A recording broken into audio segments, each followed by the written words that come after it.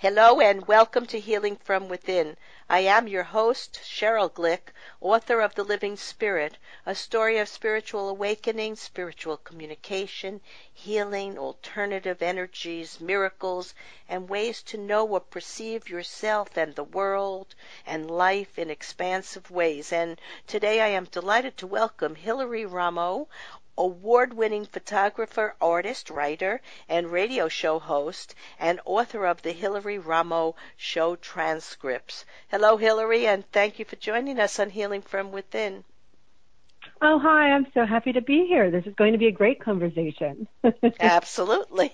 Hilary, as listeners of Healing from Within are well aware, my guest and I, we share intimate experiences and insights in the hopes of broadening our awareness and understanding of the multidimensional aspects of our energetic and physical life presence. And the desire or hope is to improve the quality of our personal human development and also collectively. We discuss topics that awaken our subconscious memories of universal life and the possibilities for reaching higher realms of consciousness.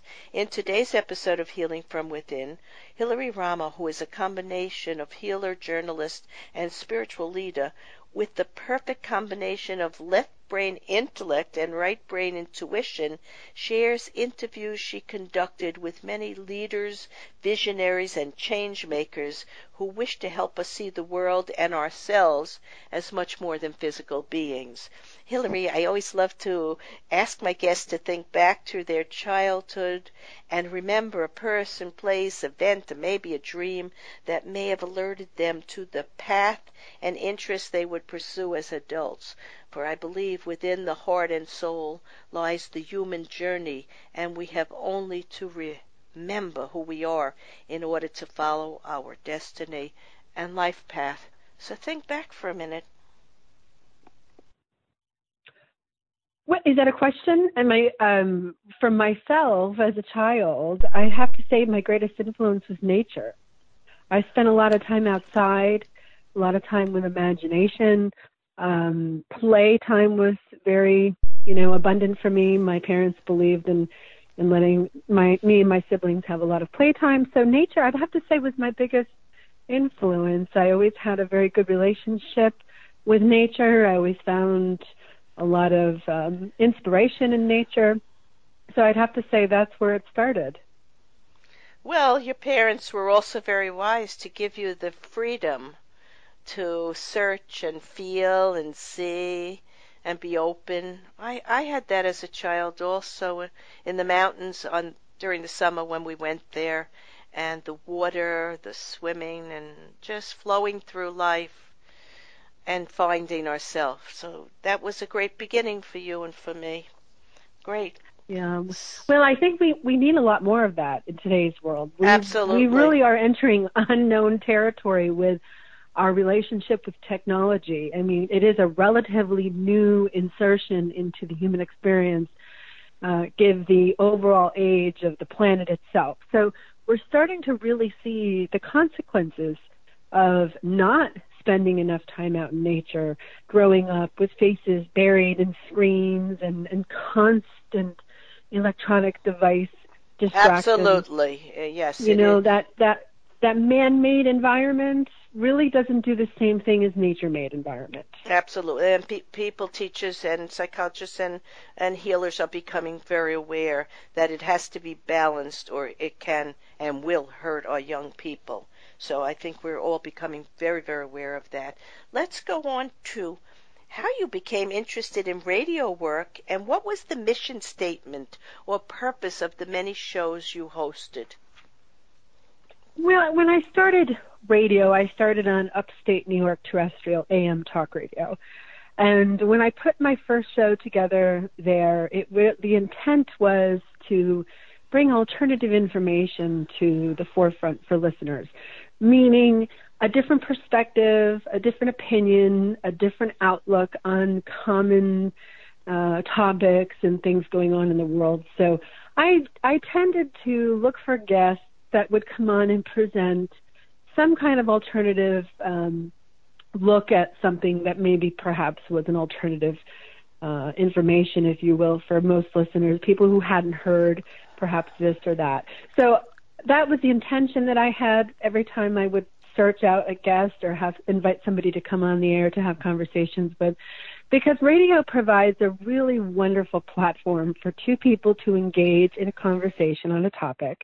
And if they allow callers to call in, it allows listeners an opportunity to voice their opinions and to participate in the conversation. And I think, for me, that was one of the most important things as a radio host, because I really enjoyed that creational factor of putting all those dynamic aspects together to present a show. So I always enjoyed the back process of the producing aspect, or, thinking about what would be the best use of 50 minutes of my time, my guest's time, and my listener's time, right? Because I'm aware that everybody's in such a quick fix state of motion these days, where, a 2-minute YouTube video is about the length of attention span, especially of our younger generations growing up.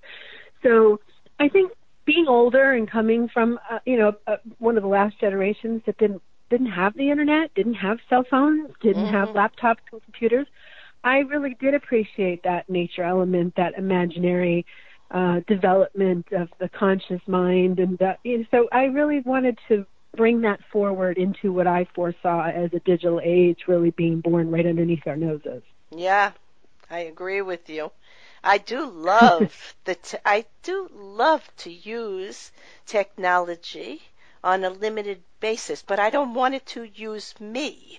I don't want to be, constantly having my face and tweeting and emailing, and you know what I'm saying. I'm saying it is a tool, but the basic tool of our soul and our energy and our connection to the universal wisdom that we're downloading all the time. It comes through us, and it helps us pursue our life choices and mission, is the really important reason that we're having this physical life. So how has talking with many of the important newsmakers, risk takers, earth shakers, and groundbreakers on this planet changed your own nature or perceptions of reality? Or perhaps are you much like them and just enjoy the energy of their soul brilliance? Well, both of that is relevant to me. So I enjoyed the conversations very much, and so for over a decade, give or take a few weeks here and there, this was my path, and this was what I was doing with my life. Mm-hmm.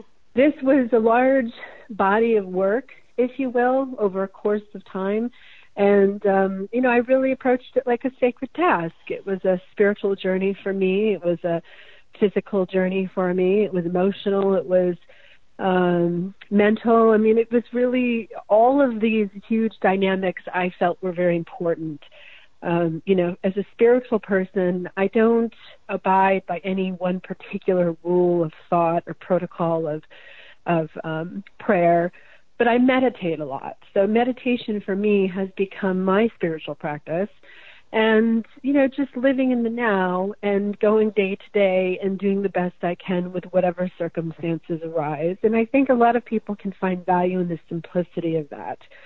And I certainly have. So, over time, having these conversations with all these wonderful people, I really did love all of my guests. And in my new book, I had to pick 20 conversations out of 13 years on the air, and that was a very difficult task. But what I felt I did for readers was, refine and trickle down the core essence of this time period.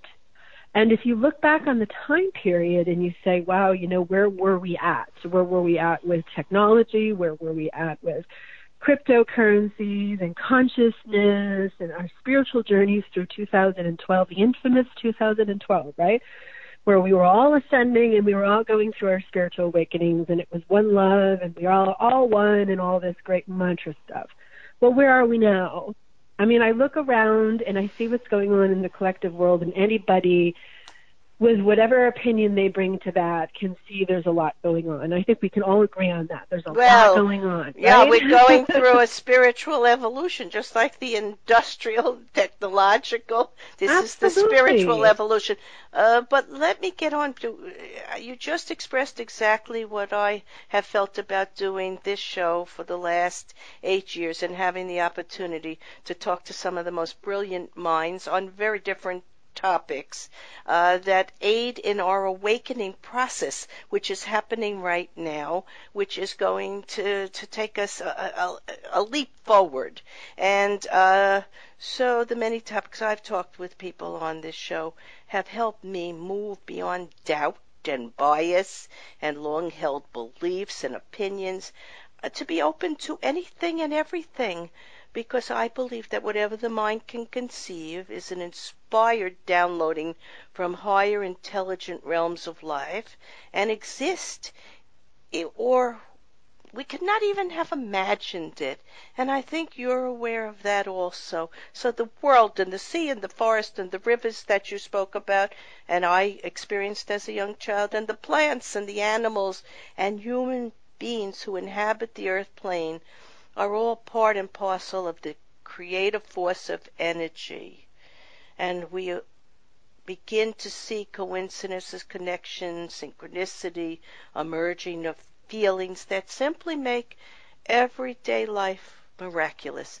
And I think you have found that in your shows, and I have found that in discussing many different topics with people. And I think it's a great gift from the universe and a big body of work, as you said. And it was our destiny to do this. And you have done a wonderful job. I enjoyed reading all the different stories. And I've interviewed a few people also that you had in the book. But let's go on to, how is change desirable, necessary, and why do so many people fear and fail to change? And it's happening now on a massive level throughout the world. So let's think about that question for a minute. How is change desirable and necessary? And well, why? I think that change is all there is, really. Yes. I mean, the illusion that something is going to be the same for eternity is really just that. It's an illusion. And there's nothing in nature that teaches us that something stays the same indefinitely. Everything in nature has a form of change, goes from point A to point B, and is evolving along that. So we really can't be separate from that, because we're part of what makes the order of Earth. We're part of the gravity. We're part of the interactions of chemical and biochemical and, all the things in reality and the physical world that we tend to dismiss as non-spiritual. But if you really take a look at what's going on with the transformative properties of nature and how it teaches us that this is the truth, it really doesn't matter what you believe in as far as God goes, because you can still look at the natural process and it still shows you the higher intelligence of something massively larger than what we are, and that humbles us. And I think in that humility, we are able to then see deeper and further into what we need to see. Not everything is daisies and unicorns, and we have to be okay with that. And change, it tends to instill fear in some way. A lot of people get afraid that change is going to take something away from them that they love. And, loss is part of life, and everything we love is transitory too. So yes. There really is nothing that even our children, as a mother, to say that, your child is still part of that natural law. I know people who've lost their children, who they've died young, and it's a devastating thing. And it changes you completely, but it's still part of the law of change. It's like, we have to just really embrace and nurture that simple concept inside of whatever we're doing, and then it really just puts everything into perspective, and I think it allows us to be more present in the moment that we're offered, whatever that is, and we have free will to make proper choices in each and every part. I agree with you. Fear of not being able to be in control or being able to handle the consequences, or finding new solutions for difficult experiences that we may have to go to creates a fear and a denial in people. But the truth is, you and I know, there really is no loss. There is only new opportunity to find change and new awareness, new perspective, and to know that life is transitory, but we are not. The energy of our being is eternal. And so, once you know that, a lot of the things we have to deal with in the physical realm become easier. And in my book, The Living Spirit, I addressed this and I wrote, many choose to believe it's life experiences or circumstances that are at the root of the destruction of so many fine plans, intentions, and opportunities. I believe it is the perception of limitation and self-doubt, not our circumstances, which destroys dreams and thwarts wonderful ideas. What I call the law of attraction is a universal energetic truth of creating our own reality by bringing to us the people and circumstances that our mind and actions generate. What we focus our thoughts, time, and energy on, whether knowingly or unknowingly, whether positively or negatively, whether lovingly or hatefully, sets up a ripple of interaction with other people, places, and events that ultimately brings these possibilities into reality. The thought begins on an energetic mental level and sometimes proceeds after months, days, months, or years into a manifestation of a concrete reality. So the fact is that we are in control of our thoughts and our actions. And when we begin to be aware of that, we see life in a new way, in a more positive and uplifting way. If you would pick one of the guests, one of the interviews you documented in the book, you could tell us about the importance and relevance to the changes we are experiencing worldwide right now at the present time. Because you had many people in the book. I particularly loved the chapter on Dr. Stephen Greer. Stephen Greer, I met Stephen Greer in person, and I went on an expedition with him in 2010 to Mount Shasta. And we were out for 7 nights under the stars. There was a group of about 50 of us, and they came from all walks of life. We had, physicists there. We had other kinds of scientists. We had people from the spiritual world. So, really, it was just a very interesting mix of people. But, when you experience something firsthand, it's really difficult to ever deny the existence of something. And, what we experienced under the evening sky for those 7 days was, in my opinion, pretty consequential in defining my opinion on the topic.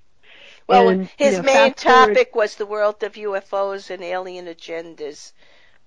He does. For those who aren't familiar with Dr. Greer, he was the father, well, basically I call him the father of the disclosure movement. Mm-hmm. And he brought together all of these high-level military and government officials for a Washington, D.C. press conference that was pretty well known and was aired, and it was really the first time anything like that had been done. And he's responsible for organizing that. And out of that came his CSETI, what do you call those? They go out underneath the stars. There's a certain name, I can't think of it right off the top of my head, but they go out and they do these meditations under the stars. They have groups all over the world that get together. It's kind of like a study group of ETs and of sorts. So there's kind of a protocol that he teaches, and it's really wrapped around higher consciousness, which always intrigued me more because I went through a few years where I was interviewing a lot of the ET UFO experts, quote experts, and the experiencers, people who had experiences and needed to tell their story. So I provided a platform for a few years out of the many that I was on the airwaves for. And Dr. Greer was one of the first and pretty much one of the only ones that would go into the magical factor, the good, kind, benevolent ones that were coming and being proactive and interactive and looking for that higher consciousness connection. I like the fact that he drew that aspect in to the contact experience because all too often we hear negative things. Oh, they abducted me and they tortured me and then they dropped me back off and tortured me my whole life and things of that sort. And I never really resonated with that. I could respect somebody's story and their experience because it's theirs.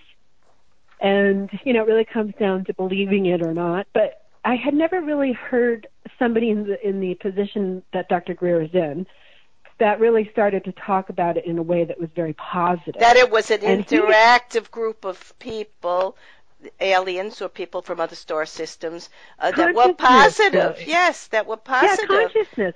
Right. And making an intention to connect to otherworldly life through a way of consciousness, which is, from what I understand and from my own experience, transcends time and space. So it's one of the easiest ways to communicate, and our ancestors and our Native American indigenous peoples from around the world would agree with this. Yes, and they have stories going back. They have stories going back and back and back that validate this truth. Now, most people start at Roswell and go forward, and they go into the military-industrial complex from that point forward, and it's very convoluted. You don't know what's true or what's not true or what's being released by military and what's not being released. It's very, very confusing and tricky, and it's difficult for people, especially new people, into the researching the genre. You go on the internet and there's a ton of stuff going on, and you really have to be very careful with not taking it all in. You have to discern the information, and usually I suggest people use intuition to do that. And so anyway, Dr. Greer really, really had this wonderful way of approaching this topic that I hadn't seen before, and I really appreciated that. Well, he also talked about nuclear missiles being disarmed in military facilities, so there was proof that there was interaction from extraterrestrials, and I have interviewed many people on my show also, and Robert Salas was a former military person, and his show was entitled Documentation of UFO Incidents Related to Nuclear and Military Installations, and he didn't talk about it until he left the military. And for people who want to hear about that, they can go to my website, CherylGlick.com, to the radio page, January 4th, 2016. I've interviewed Nick Redfern, A Year of Alien Encounters. He's on the website. And Dr. Artie Clark, Conversations with Alien Visitors. Thomas Carey, Intimidation and the Roswell Cover-Up. And very positive people who have information to share, and much like Dr. Greer, not negative. And I'd like to share a story with you for a moment. I was in Arizona at a conference of alternative practices and healing methods, about 15 years ago. And I went to this group. It was a Healing Bowl musical meditation group. And there were 12 chairs in a circle, and there was only one left for me. I was running a little late, and I sat down in that chair, and suddenly I felt a pull to the person to the right of me, and I turned to look at her, and she had an unusual quietness to her energy, and I just took notice of it. And the next day, she had a booth at this convention, where she was displaying CDs with vibrational music for healing our planet, and her name was Victoria. And she told me she was from a different star system and had been communicating with her people since she was a child and was here to help raise the vibration of the planet. And I looked at her, I said, "Are there more people like you?" And she said, and this was my first encounter with someone who said something like this to me. But of course, like I told you early in the show, I know we're being inspired by many influences, and I don't doubt very much it anymore. I just leave myself open to possibilities. And I said to her, what do they look like? She said, there's more like well, what do they look like? She said, they look like me. And I thought to myself, well, she was just very blonde and very quiet, and they look like us, some of them. So there are many different groups of, I don't know what to call them exactly, people from different energies or life forces in the universe. And in time, I believe, since I have interviewed many people about these things, that perhaps they will be a good force for helping us to evolve as the world is evolving and the universe is evolving. And I think of it all in a very positive way also, like Dr. Greer and like you. So I loved reading the stories from these people that you interviewed. I have interviewed many of them too.